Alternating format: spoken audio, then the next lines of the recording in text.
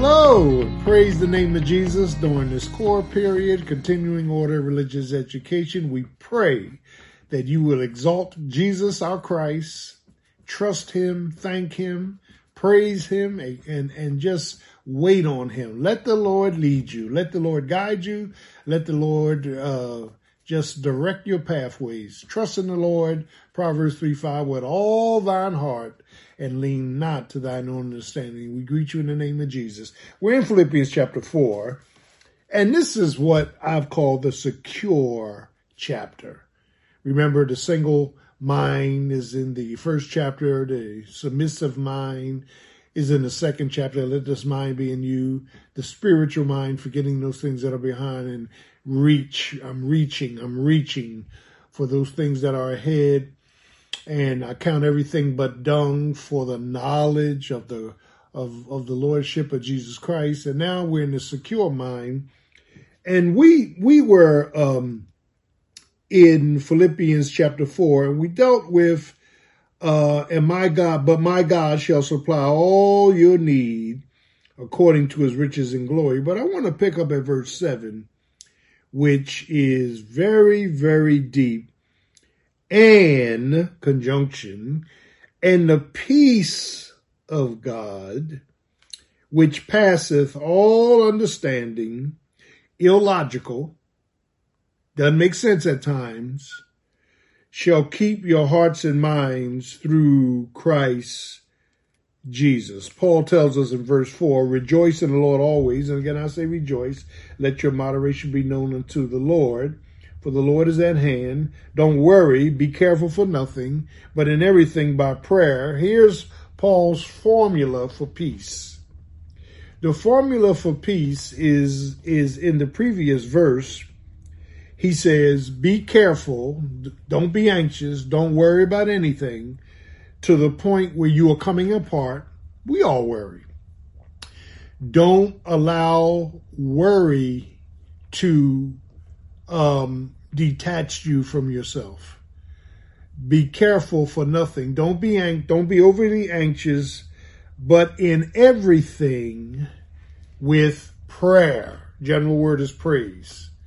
That means when we go before God, we ought to begin with a praise session. Lord, I want to thank you for who you are. You're King of Kings and Lord of Lords. Lord, I want to praise you. I want to thank you for your goodness, your mercy and grace. We go in with praise. All right. And then it says with prayer and supplication, that is our petitions, what we want God to do for us, with the preposition with is got to be connected with thanksgiving. So as we lay out our petitions after we've praised him, now we say, thank you, Lord, for answered prayer. Thank you for what you're going to do. And then he says, let your request be known to God, and another conjunction, and the peace of God, which signifies if we pray and believe in this sequence, God sends peace. Once I have praised him, once I have poured my heart out, once I have thanked him, God sends peace. See that formula? God sends the peace, not with God, Romans 5, which is the war's over. This is the peace of God. And many times we become agitated. John 14, let not your heart be troubled, agitated. Don't let your heart get into knots. You believe in God, believe also in me. That when we begin to look at this formula is interesting. He says, and the peace of God. Now, Paul deals with the same peace in Romans chapter 15. Okay. Let the peace of God rule in your hearts. Listen, and even in Ephesians and even in some places in Colossians, let the Holy Spirit be the umpire. What does an umpire do in a baseball game? He calls balls and strikes. He calls you out or he calls you safe. Let the umpire, the Holy Spirit, make the call. Don't you and I try to make our own calls. Let him make the call. We just play the game. We play the game of a saved life and let the umpire make the calls. Let the umpire open the doors. Let the umpire close the doors. Let the umpire encourage us. Let the umpire inspire us. Let the umpire motivate us, promote us. Don't try to do it on your own. Let the umpire rule in your hearts. So it's here that he says, and the peace of God, which passeth all understanding. At times, peace won't make sense to us. The peace of God won't make sense to us. That oftentimes God wants to give us peace in the middle of our problem. God wants to give us peace in the middle of warfare. God wants to give us peace in the middle of attack. God wants to give us peace when we feel like throwing the towel in. God, listen, God allows problems to exist, and in the midst of the problems, he sends peace. All right? So one of the things we got to understand, and the peace of God, which passeth all understanding, shall keep guard your hearts. So what's in your heart? So we've been over this before. My emotions and my feelings. Lord, I need you to put a guard at the door of my feelings. My feelings get out of whack. My emotions start roller coastering on me. I need a guard there.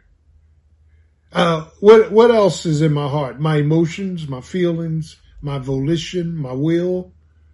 Okay? All that is in the context of my heart. My heart needs a guard. My heart is wickedly deceitful, Jeremiah 17:9. My heart, amen, is housed by the old nature. Sometimes our hearts will lie to us. Sometimes our hearts will cause us friction, battle, faithlessness. I need a guard at my heart to keep out the ungodly things that penetrates my life. I need a guard at my heart to ward off those things that Satan sends to confuse and confound my mind. I need a guard at my heart. Created me a clean heart. Renew a right spirit within me. I need a guard at my heart because my heart is not right. My feelings are not right. My frictions, my history, my hurts, my hindrances, they're not right. My heart keeps rolling over things from the past, rolling over things of fear, rolling over things of the present time that I don't want to deal with. My heart needs a guard at it. So the peace of God that passes all understanding will put a guard at your heart. You need a guard at your heart today. Don't listen to everything your heart is saying. Don't do everything your heart is saying. Don't follow everything your heart is saying. Trust God with putting the guard at your heart. And then he says, my heart and my mind. My God. Why do I need a guard at my mind? So that Satan doesn't secretly bring up my past. My past hurts, my past history, my past failures, my past fears. So that Satan does not recommend something that's inconsistent with the principles and word of God. I need to think right. I need to process right. I need to process the principles of God every day. I need to say yea and amen to the promises of God. So I need a guard at my mind. That's why we put on that helmet of salvation to keep out those things that would penetrate us. Lust, feeling of loneliness, despair, discouragement, distraught, denial. I need guards at my heart and at my mind. And even though I'm saved on my way to heaven, blood washed, blood bought, born again, I need a guard every morning I get up. I need a guard in my mind and my heart so I don't stray away from the principles of truth and start believing a lie. Maybe Satan is right. Your mind will tell you. Your heart will say, well, maybe I just need to do this on my own and not just pray about it.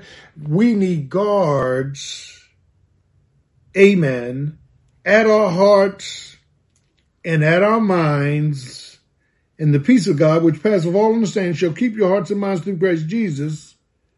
And Paul is saying, when these guards are in place, it's evident that we have peace. What is peace?